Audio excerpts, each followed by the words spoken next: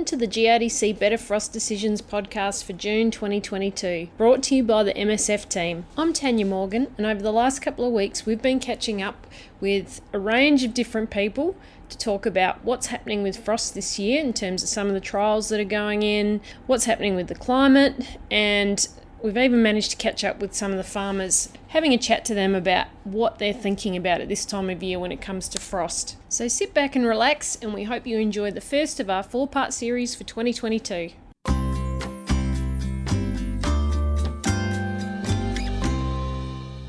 So we're joined now by Principal Scientist with Climate Applications at SARDI, Peter Hayman. Welcome, Peter. Great to have you on the show today. So we would like to pick your brain. What are the climate indicators looking like for the year ahead? We've had some rain in some parts. We've had some very dry periods in other parts. Some people have been sowing into the best conditions they've ever had. Some people are still dry sowing. So what's going on? Yeah, so it is a tricky situation. So unlike the eastern states, South Australia on the whole has had a pretty dry autumn. And some people have had okay rain at times, and some people have stored moisture from some summer rain and so on. But here we are at the end of May, and there's some hope and talk about a system coming through in the next week, which a lot of people are watching. For people who are following what's going on in terms of the seasonal prediction, there's a lot of talk about the climate drivers of La Nina finishing up,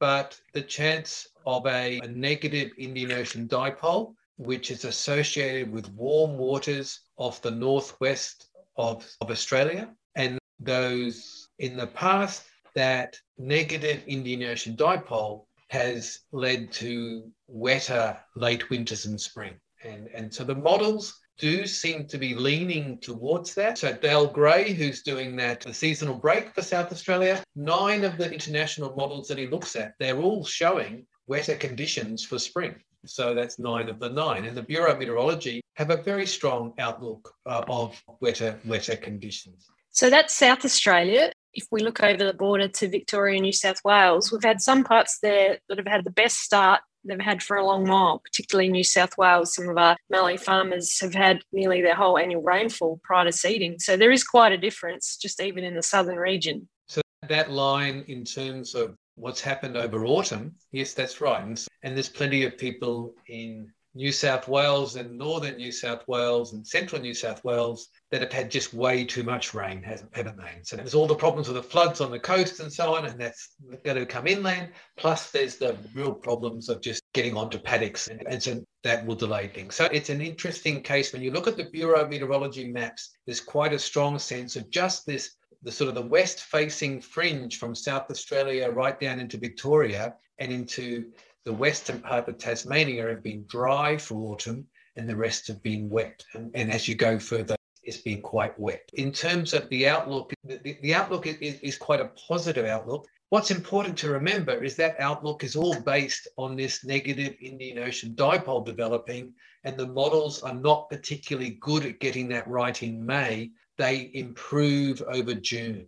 So it's a matter of watching what the models are doing, and the outlook gets more confident as we move into winter for spring, because these climate drivers, which give us those warmer waters off the top of Australia, lock in more, and we get more confidence about them as we come to that time. It's possible that we might get a wetter than average spring. What does that mean for frost? Yes, a really good question.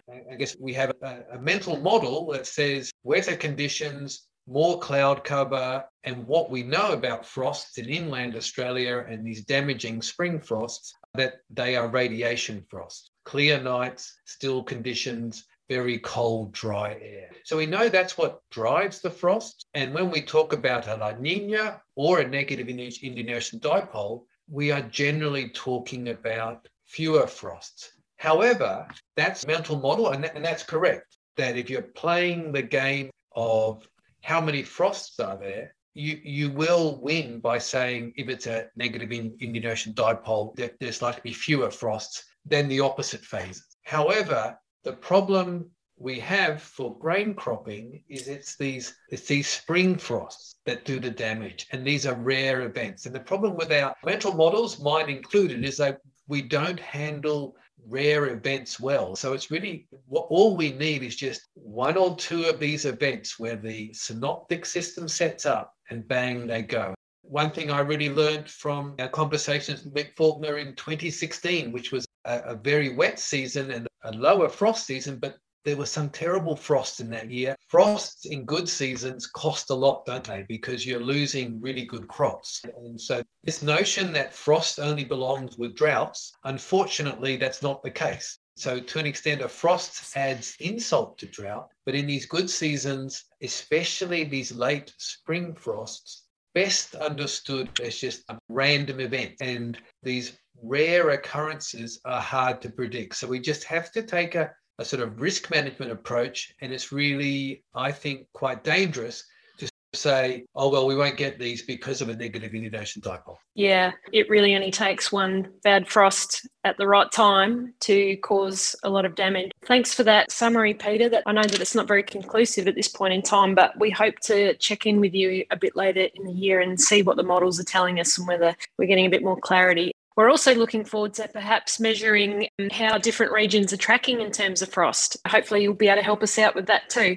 Yeah, and I look forward to it. I mean, so every season is different and we learn from each season. And certainly, I guess what we're saying is that the risk of frost remains there. And in terms of even getting warmer global temperatures, even though we would expect, and the Bureau's outlook is for warmer night temperatures. As you say, it only takes one or two of these weather events that can really hurt us. Know your enemy and know that these are low frequency, high consequence events. And these are hard to manage and hard to predict. And we need to have these sort of risk management approaches for them. Great to know. So we'll check in with you later in the season. Thanks very much for joining us today. Thank you.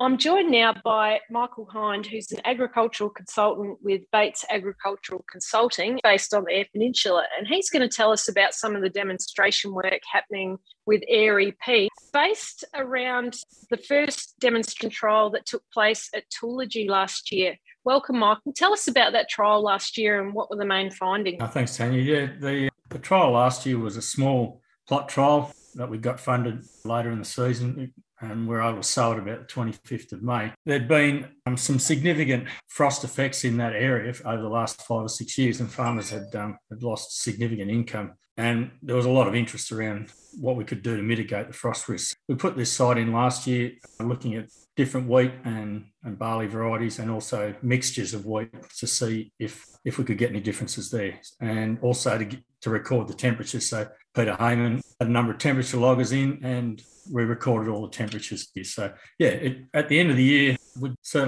Denison wheat, which was a longer season wheat that we sowed last year, was better than Vixen and Scepter, Mace, the other varieties that we had in the trial, and also barley came out in front. But it generated more questions than we got answers for. So yeah, I can imagine. And it did get pretty cold there throughout the year. So at one stage, it got down to -6, you were saying. Is that normal for that neck of the woods? 5 years ago or 6 years ago, you probably wouldn't have said that it was. But in the last 5 or 6 years, getting temperatures of that order has been normal, and particularly later in the season. So from mid to late September and then into early October. So the frost is probably occurring a little bit later than what we'd normally expect them to cause severe damage. Yeah, so what are growers doing over there to help mitigate the risk of frost, or are there just not enough solutions at the moment? That's one of the reasons for the continuing trial work, is to try and find some answers around what we can do to try and spread the risk across frost. So this year and next year, we'll look at different times of sowing,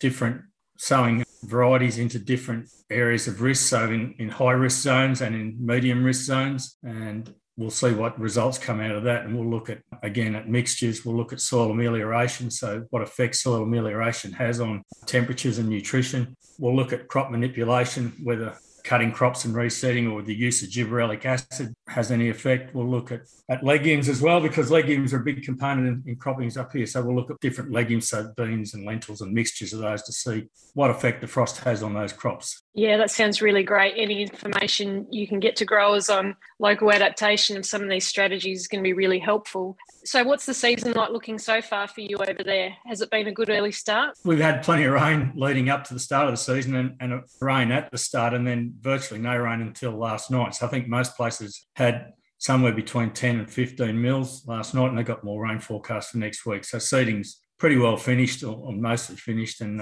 most crops are emerging or waiting for that rain to emerge. So, but we have got a good profile of moisture, so you'd have to say the season outlook is pretty good at the moment. Yeah, that's really good to hear. And we're pretty interested in what's happening with that trial. So we look forward to catching up with you hopefully later in the year. Thanks very much, Michael, for joining us today. No worries. Thanks, Tanya. And the trial this year on the Eyre Peninsula has been funded by the GRDC through the National Grower Network. And we look forward to following the progress throughout the year.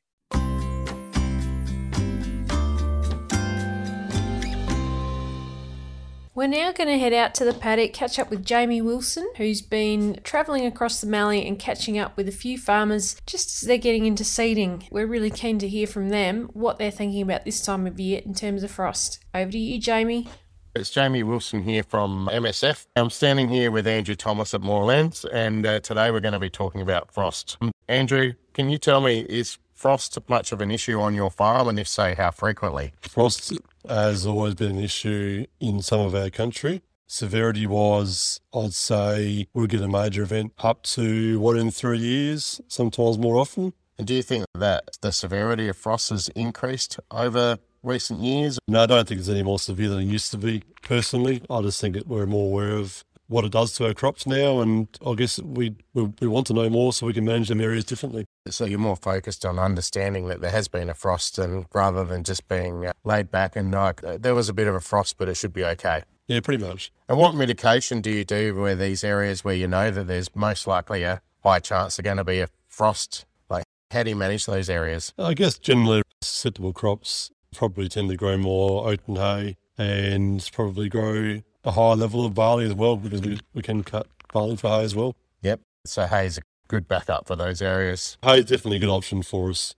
Hay's a big part of how you help manage it. Is there anything else that you found has worked for you on your farm? It's a bit of a two-edged sword. Keeping stubble levels lowish in them areas can help, but at the same time we don't want to leave the areas exposed. So generally all we'll do is roll them paddocks prior to sowing. Just as a predictive, just in case there is? Yeah, well, just in case. And then I guess on the management side of it, we have 2 or 3 temperature sensors around the farm in the higher risk areas as well, so we know what's happening. So that'll alert you to the severity and the length of frost to know how much damage there potentially could be? Yeah, pretty much, yep. So I'll just get a text in each morning what level temperature's got to or how low they got to, and you can log on to the website then and see how long they were at that temperature for. And how long have you had those temperature sensors out there? It'd be probably 6 or 7 years.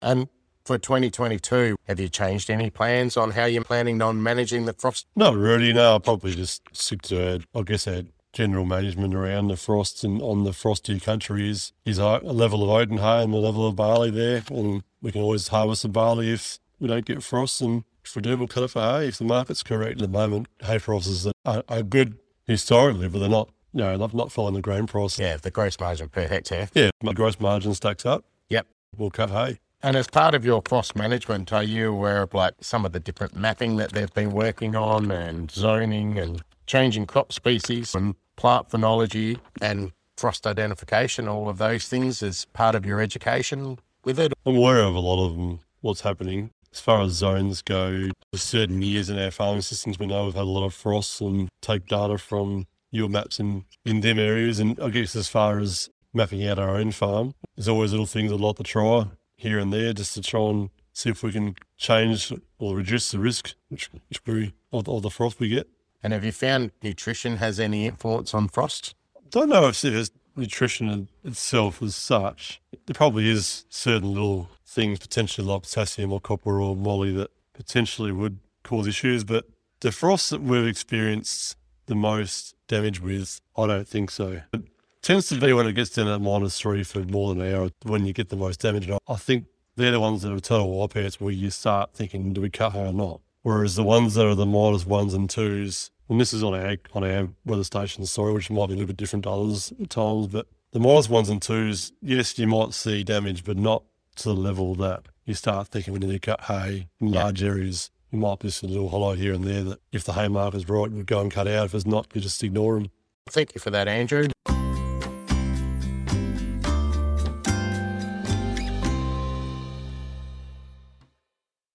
So I'm here with Travis Flight from Taree Pastoral, and we're just going to talk about frost. So I was just wondering, Travis, can you give us a bit of a rundown? Is frost much of a problem for you on your farm here? It is a bit of a problem. I wouldn't call it my top 3, but it is something that we are aware of, and we try to be super careful of with our sowing window, especially that we don't get hit at the back end of the season when everything's flowering. And so do you get hit every year, or is it just occasionally, or what's the sort of frequency that you're finding here? I wouldn't say it's every year. We definitely we'll get at least 1 to 3 frosts every year. Whether they're bad enough to knock anything out is the question. A couple of years ago, we did see a really bad one set in at, I think it was 11 o'clock or something like that at night, and it was like -5 or something here that knocked the lupins or a crop around, but we didn't see anything in the cereal. So it's not something that we have to really take into consideration, but as long as we sow at the right time, we are in the right window.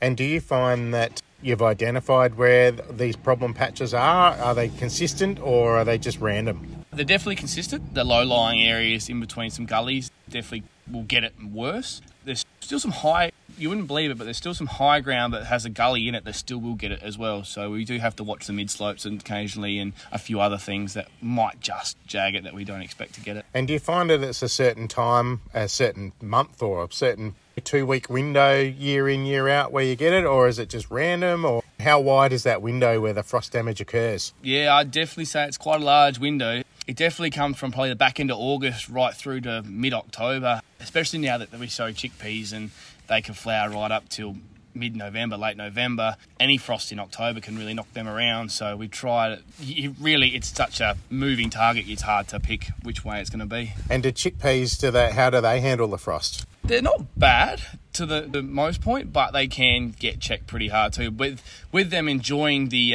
warmer conditions that we do get here towards summer and harvest time, they can flower again if they get moisture, and then we can pick up what we may have lost from the frost, but it's still not an ideal situation if they do get frosted because they get checked. Do you have mitigation plans in place for frost, or that's not your highest priority, you're more moisture or other factors here on the farm? Probably not our highest priority, but again, I talk about the sowing window, and as long as we get the crop in at the right time, we've got the ground, it should be up and growing in the warm conditions by the time the frosts are prevalent. Therefore, we shouldn't be able to get as hit as hard, but realistically for us here, it's moisture and then actually getting the crop to grow in the first place is our biggest 2 issues that we have. And if you do get frosted, how do you manage that? We definitely do an assessment on what's actually how much damage we've got, and then we make a decision from there. So say a cereal crop gets smacked pretty hard, we probably would cut that for hay and then maybe sell it or keep it in stock, and if we ever get stock again, we'll use it. Or just leave it and maybe disc it back in or something like that to try and get our microbial stuff out of it or something at the other end. And what are your thoughts this year, like with the grain price? Like if you did get a frost, would you try and take it to grain, or would you do it for hay? Yeah, that's a great question. As we are currently in May, it's hard to know what the grain price will be, but if it does stay high, I guess we will try to get what we can get out of it. If the grain is the most valuable thing at the time, we'll try and get the grain. If the hay is more valuable, we'll try and go for the hay. So we sort of analyse it at the time and make the best decision that we can get the best bang for buck out of it. So you're going for gross margin, obviously, more Yes. than anything. Definitely gross margin is the biggest winner for us, and that's pretty much the theory we take in all our grains is we grow the highest rewarding crop that we can grow to make sure we get the best money for our efforts. And so do you have any weather stations or data loggers or anything like that here for frost? No, we just use the local Mesonet, which is actually just up the road here, which is the best thing we can use. We do obviously get your frost warnings from your elders and other apps and stuff like that, but mostly just the Mesonet. We keep a close eye on them. We do use frost strips every now and then if we need to. If we're really monitoring a crop closely, we'll go and put some frost strips out, but for the most part, we just watch the weather station and see what it tells us. We normally can see it from the whiteness on my lawn or something like that. So you find that the Mesonet gives you enough details to be able to keep an eye on things? Yep, absolutely. I swear by it now. It's the best thing that's actually probably happened for us here is we probably always used to spray probably in that hour window from sun up till sundown, and then now that's come out, you can roll over in bed at 6 o'clock in the morning and check the vertical temp, and if that's in a red zone, you don't even bother getting out of bed. You just wait another hour and you get up and go then. Definitely help us make some decisions, that's for sure. So operationally, overall, it's been a great thing. Absolutely. Yeah, talking to other farmers around the area, they're the exact same. We all used to get up at the crack of dawn and fill the sprayer up, but now operationally we can make better decisions and to best optimise our spraying conditions, but also not be pushing the envelope on our group I's and stuff like that we don't want to be doing now that we've got the new laws and regulations. So in an ideal world, what would you like in regards to frost for your farming program? If frost wasn't an issue, is there anything you would change? In an ideal world, I'd love enough moisture in August, September, October. That way it wouldn't frost in the first place and we'd be fine. Due to the dry conditions is why we get the frost here mostly. But yeah, look, if there was no frost, we would probably, our sowing window would be a bit more relaxed, most likely. We'd be able to get things in a bit nice and steady. Still probably get them in quick enough to avoid the cold soil, but at the same time, we wouldn't have that worry of getting smacked at the end in the frost window from that August-October window that we talked about. So essentially you'd sow earlier so you can get as much biomass before winter? Essentially, yeah. Especially those green manure pastures and stuff like that. Get them in early, get them done before the peak winter. It definitely would open things up if frost wasn't an issue. She's just the F word that we all like to avoid if we can, and it's just one of those things you wear when you have to, and if you can get something out of it, you can, but we all just do what we can to manage it as best we can. Thank you for your time there, Travis, and it's been great, and yeah, hopefully some of the listeners will get some insight out of that. No worries at all. Thank you, Jamie.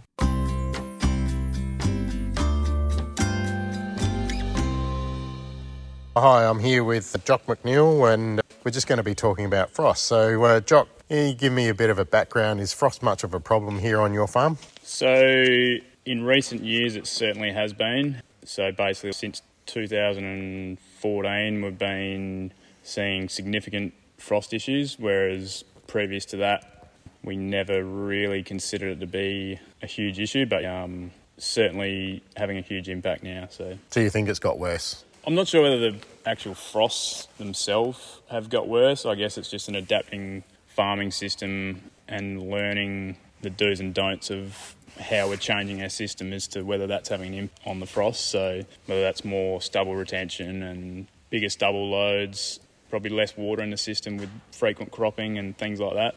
You've obviously seen this frost damage happening, and you've identified parts of the farm now, or I'm almost guaranteed to get frost in that area. And what do you do to manage that? Yeah, we certainly have what you call your frost-prone areas, but I guess as a business now, we essentially, the whole farming system and plan is based around frost, because it still doesn't hold us back from, say, early sowing and stuff like that, but we've always got frost in the back of our mind that whatever we do, plan A, there's always got to be a plan B. So whether that's through hay or whatnot, but yeah, so we've got low-lying areas that we've tried to ameliorate. So whether that's changing the topsoil colour with spading and bringing more clay and orange sands to the top to try and keep them warmer, deep ripping to try and tap into some unused water rather than the crop being stressed and then getting hit by frost. So yeah, we're trying our best from a physical side of things to manage it, but then obviously there's also a lot of other factors. Just by managing the soil and trying to get as much growth as you can there to minimise any potential frost damage.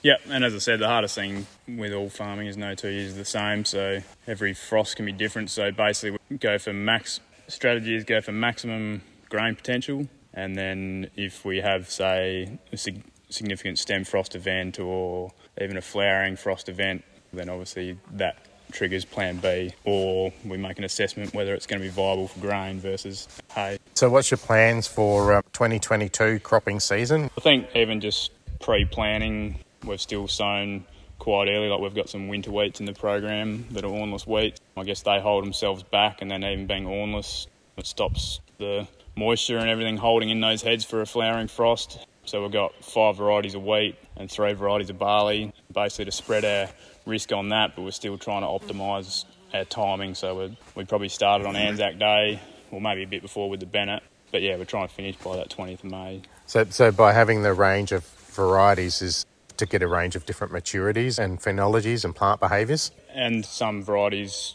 handle different soil types better. So if we can get, say, a variety that grows better on sand, it's not going to be as stressed in the situation, whereas if we do get frosted, whereas if we grow something that's potentially higher yielding but doesn't like sand, well, it's a sitting duck. Yep. And so when it comes to frost, what's your thought on legumes? It certainly has been, as I said, no 2 years are the same. So I guess we've been growing break crops probably since 2013, starting with canola and probably in a pretty big way. And we had some successes and we had some failures. But as I said, they were some learnings. And then for the pulses, I still see the potential there, but I just think our environment, we need more things to go our way than not to be able to basically pull them off to be sustainable long term. Like, I still see them as a fit for the rotation, but from a money or a profitability spinning thing, they're probably a 2 out of 10. To have the confidence, you need to have had good summer rainfall. So summer rainfall, I guess paddock's probably got to be at least planned to be set up to do that. So broadleaf control's got to be good. So then hopefully the cost of that broadleaf control is cheaper. So yeah, summer rains, double cover, weed control, price is obviously a huge trigger. So obviously lentils at $1,000 a tonne versus 500 will at half the risk. So on your farm, as part of your planning and mitigation, do you do any frost mapping or zoning, or do you have tiny tags or weather stations? I've got the Mesonet weather station on our property. I guess temperature readouts on that. I have done tiny tags in the past, but essentially if I know what the temperature's been at 1.2 and say it's been below zero, well, we know everything lower than that's more than likely lower again. I mean, in an ideal world for frost, how would you have things? Or if frost wasn't an issue up here, what would you change in your farming practices? I think if frost wasn't an issue, I honestly think the upside gains are probably bigger than anything else farming has possibly done before, because if we didn't have frost, we could sow basically earlier than what we already do, get that grain fill happening in cooler period, and it would also give us the confidence to throw nitrogen and have bigger input.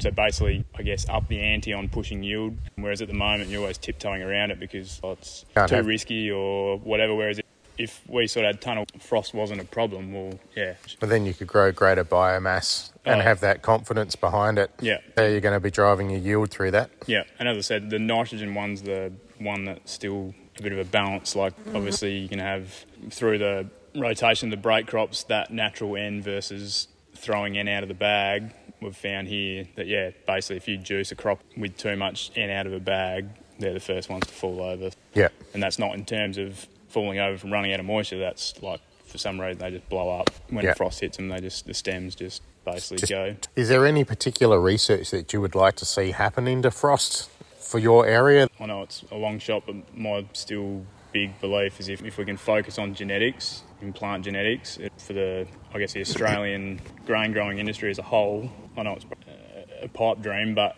if we could do that, what the industry could achieve and the extra things it would do to rural communities and stuff by having this increase in production and just even a medium frost tolerance kind of thing. Yeah, as I said, even if you get to like zero, or you don't like, I think once you get below zeros, we're pushing it pretty hard. But as I said, if you could just miss that one frost, because you can have everything set up ready to go, and we've had barley milky dough thinking we're home, and it can be one at zero and it's all pinched off and gone. Well, thank you very much for your time, and hope the season goes well for you.